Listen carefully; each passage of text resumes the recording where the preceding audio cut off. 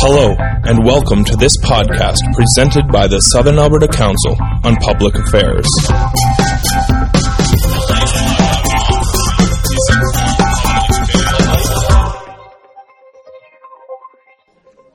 Welcome to our guests and to all of you, to our speakers and to all of you. Thank you for coming.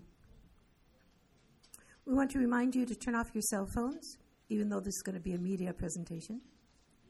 I'm Bev Mundell-Atherstone, and just to remind you that this session will be recorded.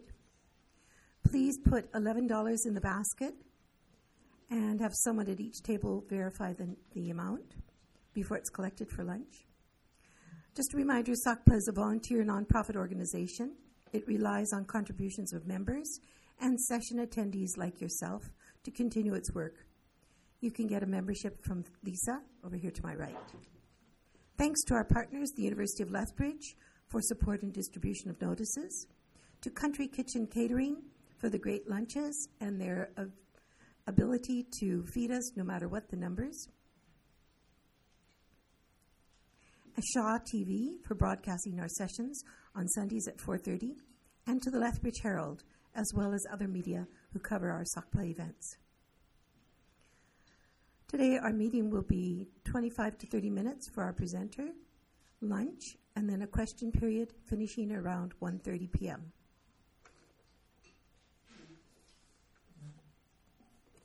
Just to mention,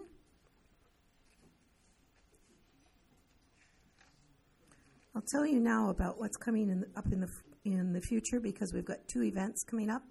Tuesday night, April 9th, we will have a special session of SOCPA at the public library. It's a special session in partnership with the library. Our recent cuts to Alberta post-secondary education justifiable, and the speakers are Shannon Phillips, Bill Ramp, Rob Sutherland, Chris Nicole, Julie Aldoff, Leyland Bradley, and Armin Escher. Next Thursday, our session will be Should Taxpayers Support the Redevelopment Plan at the Lethbridge Exhibition Park? That will be here. Our speaker will be Rudy Friesen and moderator Diane King. It's my pleasure to present to you today our speaker, who will be Kim Siever, who will speak on citizen journalism, unaccredited, uncertified, illegitimate, and popular. The face of the news is ever-changing. It's estimated that 46% of people get their news online at least 3 times a week, and almost every news entity has turned to virtual media to keep up with the demand. Online news review revenue now generates more than print newspaper revenue, and over 50% of people have learned about breaking news through social media rather than official news sources. Facebook, Twitter, YouTube, Google, and the other social media platforms make sharing and accessing the news easier than ever, while mobile phones and devices that we can be constantly tuned into and connected. What implications do these technologies and new ways of exchanging information have for the future of journalism? The ongoing transition from print to digital and the rise of the amateur citizen journalist are events that have been assessed quite critically. Now that any one of us can act in an immediate journalistic role, questions arise around legitimacy and accountability. Almost 50% of people reported that they received a breaking news update through social media that was later discovered to be false or incorrect. Who takes the blame when a false story goes viral on the internet? When high-profile news outlets participate in social media and every news anchor reports through a Twitter handle alongside citizen journalists, how should the legitimacy of news stories be assessed? Our speaker today will discuss the legitimacy of non-institutional news reporting and how outlets of such news might be held to a higher standard if something goes wrong. He will also attempt to address how larger media outlets can be held accountable for their reporting and what citizen journalism has meant in the coverage and evaluation of news in Lethbridge. Join me in welcoming Kim Siever.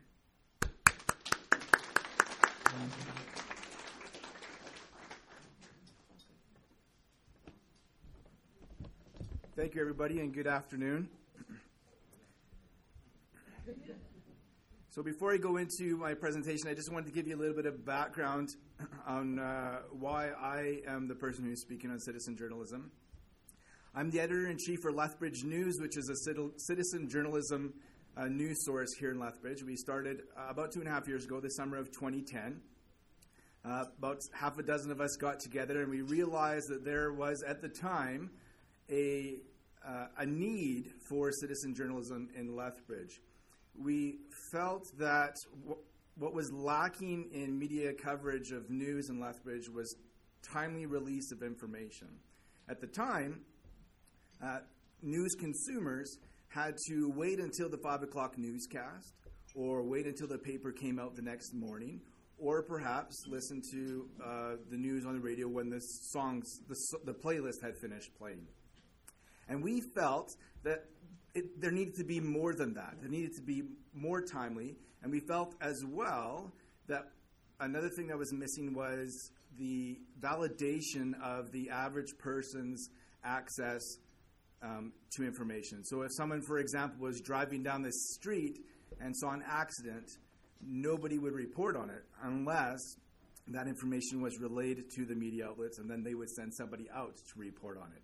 And so we felt that there was an important opportunity there to be able to cut out that middleman and give validity to those people. So we now are standing at about 12 volunteers who work with Lethbridge News, including me.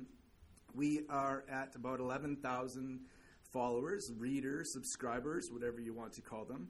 We are the most popular online news source in Lethbridge, and we are only 7,000 subscribers away from passing the Lethbridge Herald's print subscriber base. So, and we've been able to accomplish that with no money and in only 2.5 years. And we're really looking forward to what the future holds for Lethbridge News. And so I'm going to be talking about citizen journalism generally, but also from the context on what role Lethbridge News has to play in news coverage in Lethbridge. So just to start off with, what is citizen journalism? Well, Jay Rawson, who's a media critic and professor of journalism, he says that when the people formerly known as the audience employs the press tools they have in their possession to inform one another, that's citizen journalism. Author and teacher Dan Gilmore says that citizen journalism is the result of the digital era's democratization of the media. Now, democratization of media is a really interesting term because there's a lot to play there. Traditionally, the traditional media outlets have seen themselves as gatekeepers of information. They receive the information, they decide what information they send out, and how they send that information out. And prior to this democratization, releasing information was in a one-way format. There was no reciprocity, and the only information they saw fit to print was the information that consumers received. And consumers only were able to receive that information if they consumed the source that the news outlets were using, so whether it's a TV newscast, a radio broadcast, or the print version of the newspaper as well. Now, there are two things that Dan Gilmore says allows for the democratization of media. Those two things are wide access to powerful, inexpensive tools of media creation, and the other is wide access to what people created via digital networks. And really what this comes down to is blogging and social media, or rather, blogging and social media platforms or tools. And being able to start up a news source is relatively inexpensive. It costs only a few dollars to purchase a domain name, and it costs only a few dollars per month to be able to purchase a hosting package.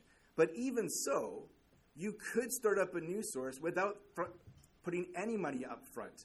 There are sources out there that allow you to host your own information. They'll host it for you. I mean, you have limited features and that sort of thing. But there is an opportunity for you to be able to provide it up. So the costs are low. Now that brings me to my next point, and which ties into the title.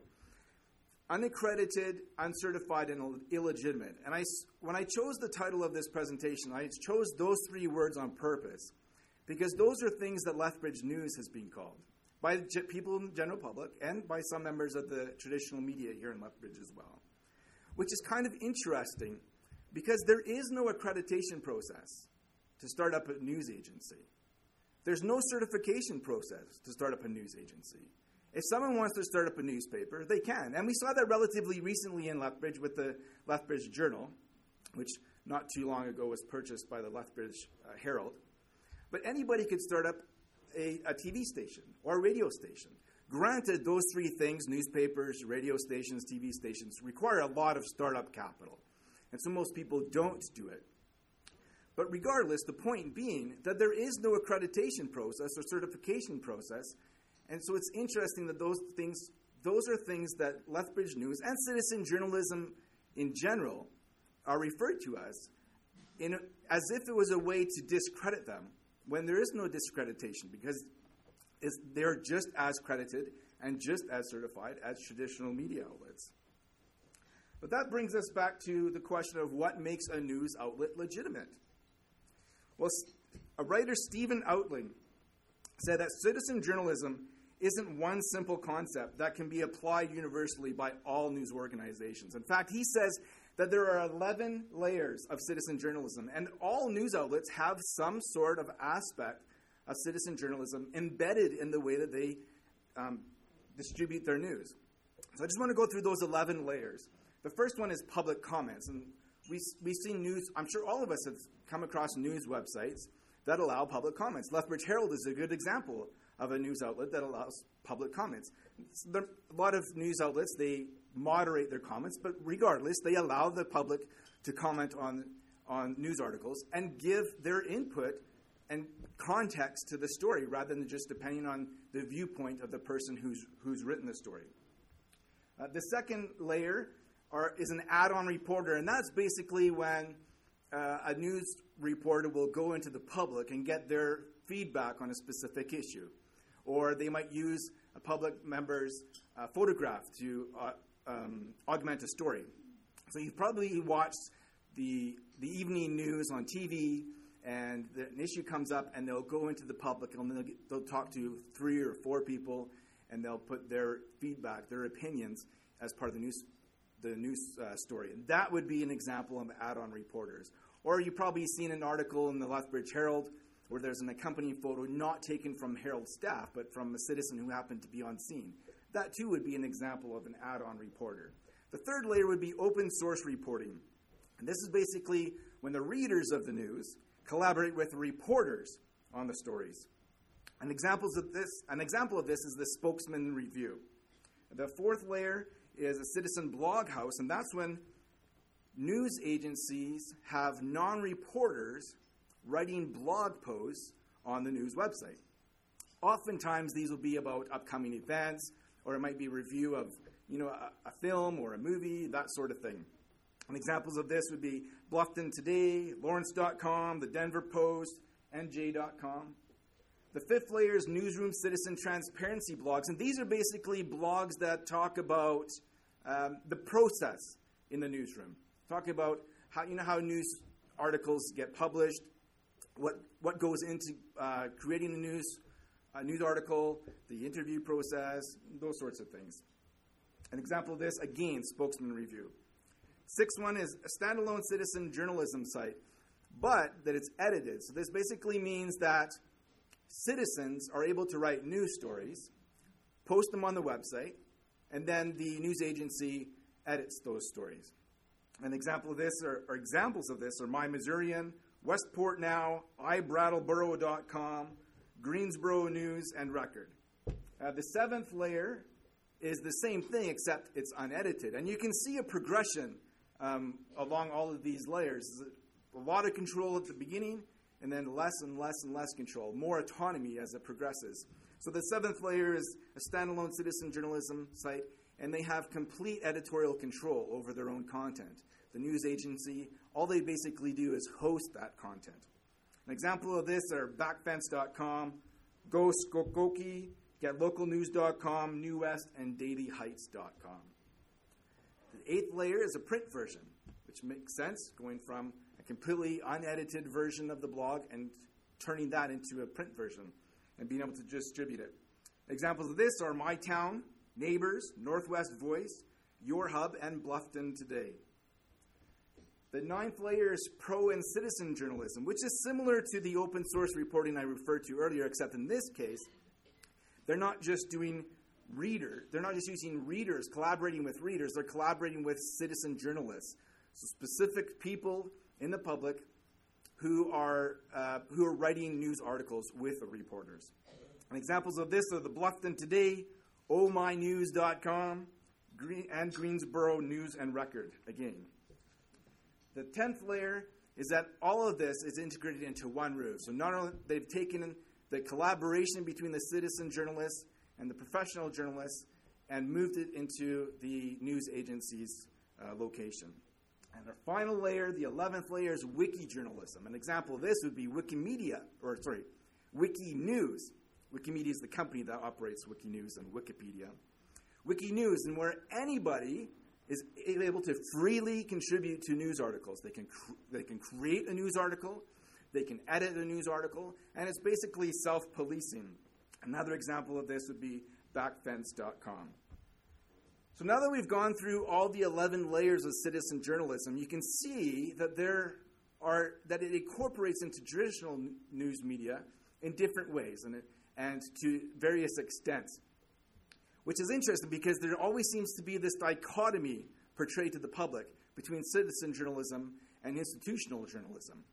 But there isn't really a dichotomy because there's a lot of integration between the two. So now we've talked about the unaccredited aspect of citizen journalism and the uncertified aspect of citizen journalism. I want to talk a little bit about the illegitimacy of citizen journalism. So is non-institutional news reporting legitimate, or is citizen journalism legitimate? Well, what does legitimate mean? There's a whole listing of legitimate definitions here, but really only two apply in this case. Legitimate is something that's according to the law or lawful, and something that's in accordance with established rules, principles, or standards. And so by this definition, citizen journalism is legitimate because it is lawful and is done in accordance with established rules, principles, or standards. And someone might ask, well, who establishes those standards? Well, whoever the institution is. The Lethbridge Herald establishes what guidelines and standards that they use and their procedures they use. Global News establishes what guidelines they use. And of course, there are common guidelines that are used among the same media.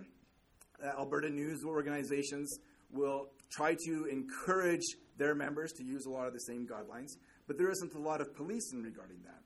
And so if that's the case, then citizen journalism must be legitimate, or at least as legitimate as institutional journalism.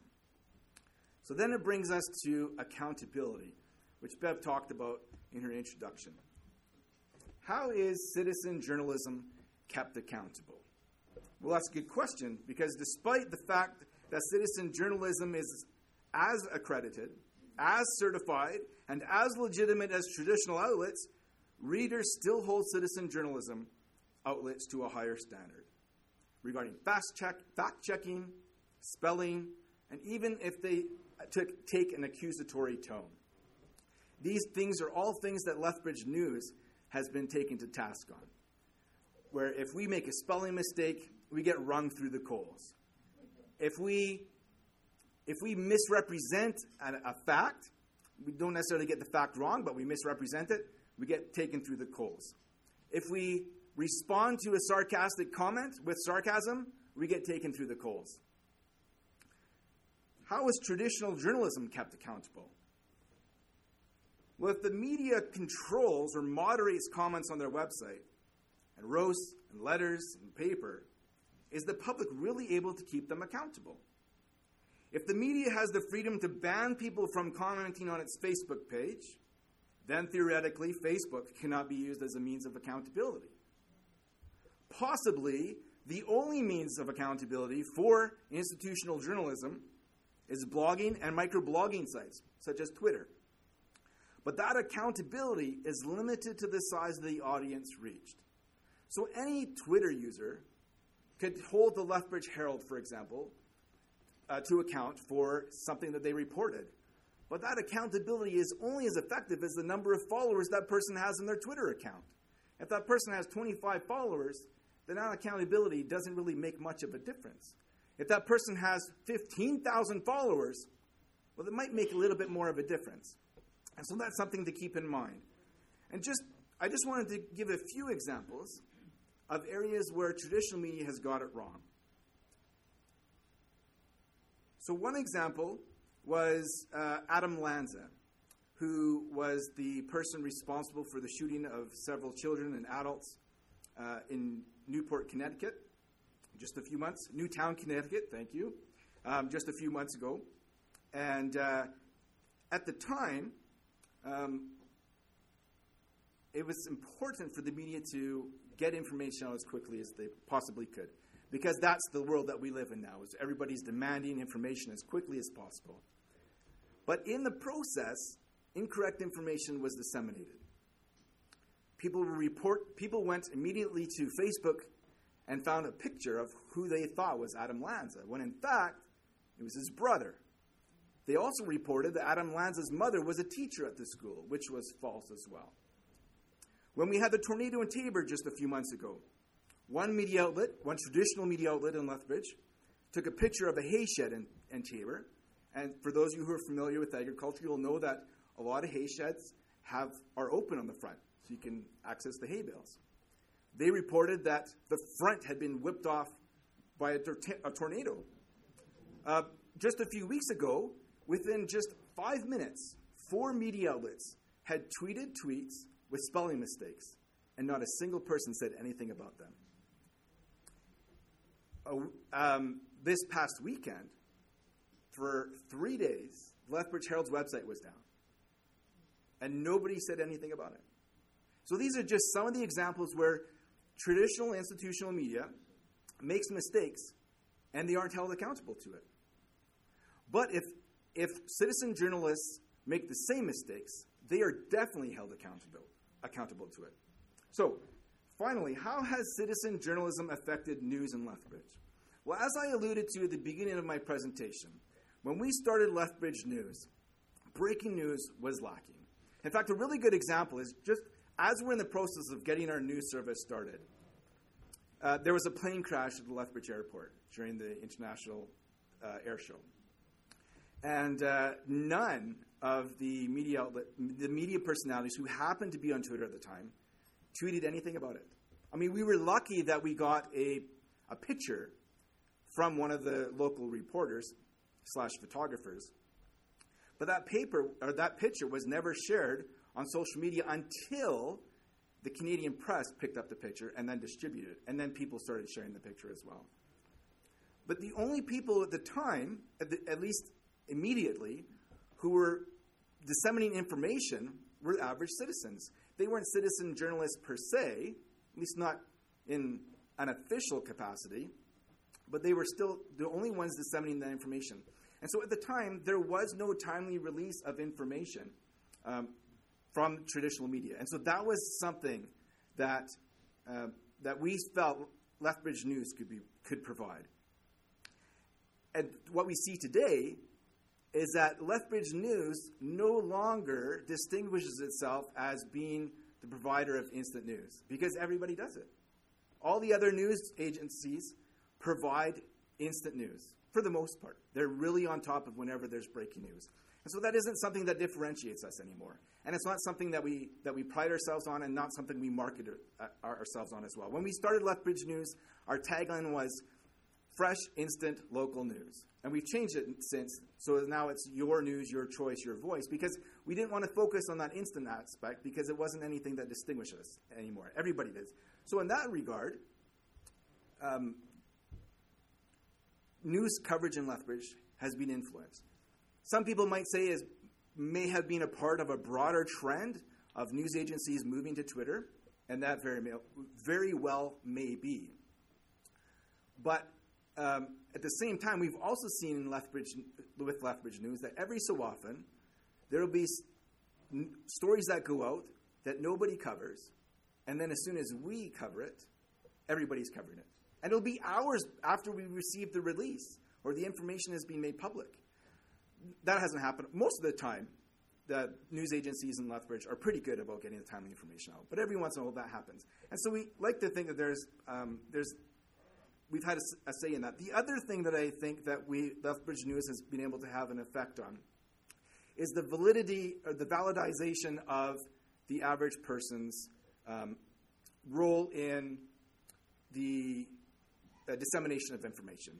I think where this was probably the most obvious was the grass fires that we've had over the last couple years, where people were able to take pictures of the grass fires, they were able to update what was going on in their community, and that information was shared not only by us, but by traditional media outlets as well.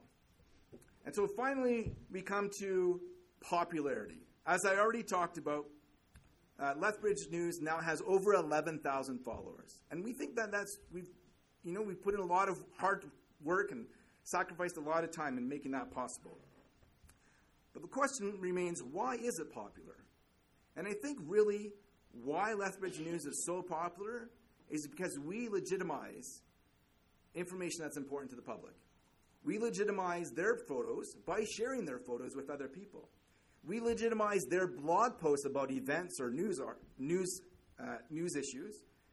We share the emails we receive from them, the information we receive in emails, and we share the events that they have created as well. We are not trying to get people to come to our website. For us, it's more important that the information is shared, no matter where that information is stored. For us, we don't see ourselves as gatekeepers. We see ourselves as more as traffic controllers. And being able to just, when we post about, for example, stuff that's coming up in city council meeting, we'll summarize what's happening and then give a link to the agenda so people can see for themselves all the details of what's happening now. So that's pretty much all I wanted to say about Lethbridge News and about citizen journalism. I'd be happy to answer your questions at the end. But just to remember, we're at leftnews.com. We're also on Facebook and Twitter. And we would be happy to have you come and join our little family on Lethbridge News. Thank you.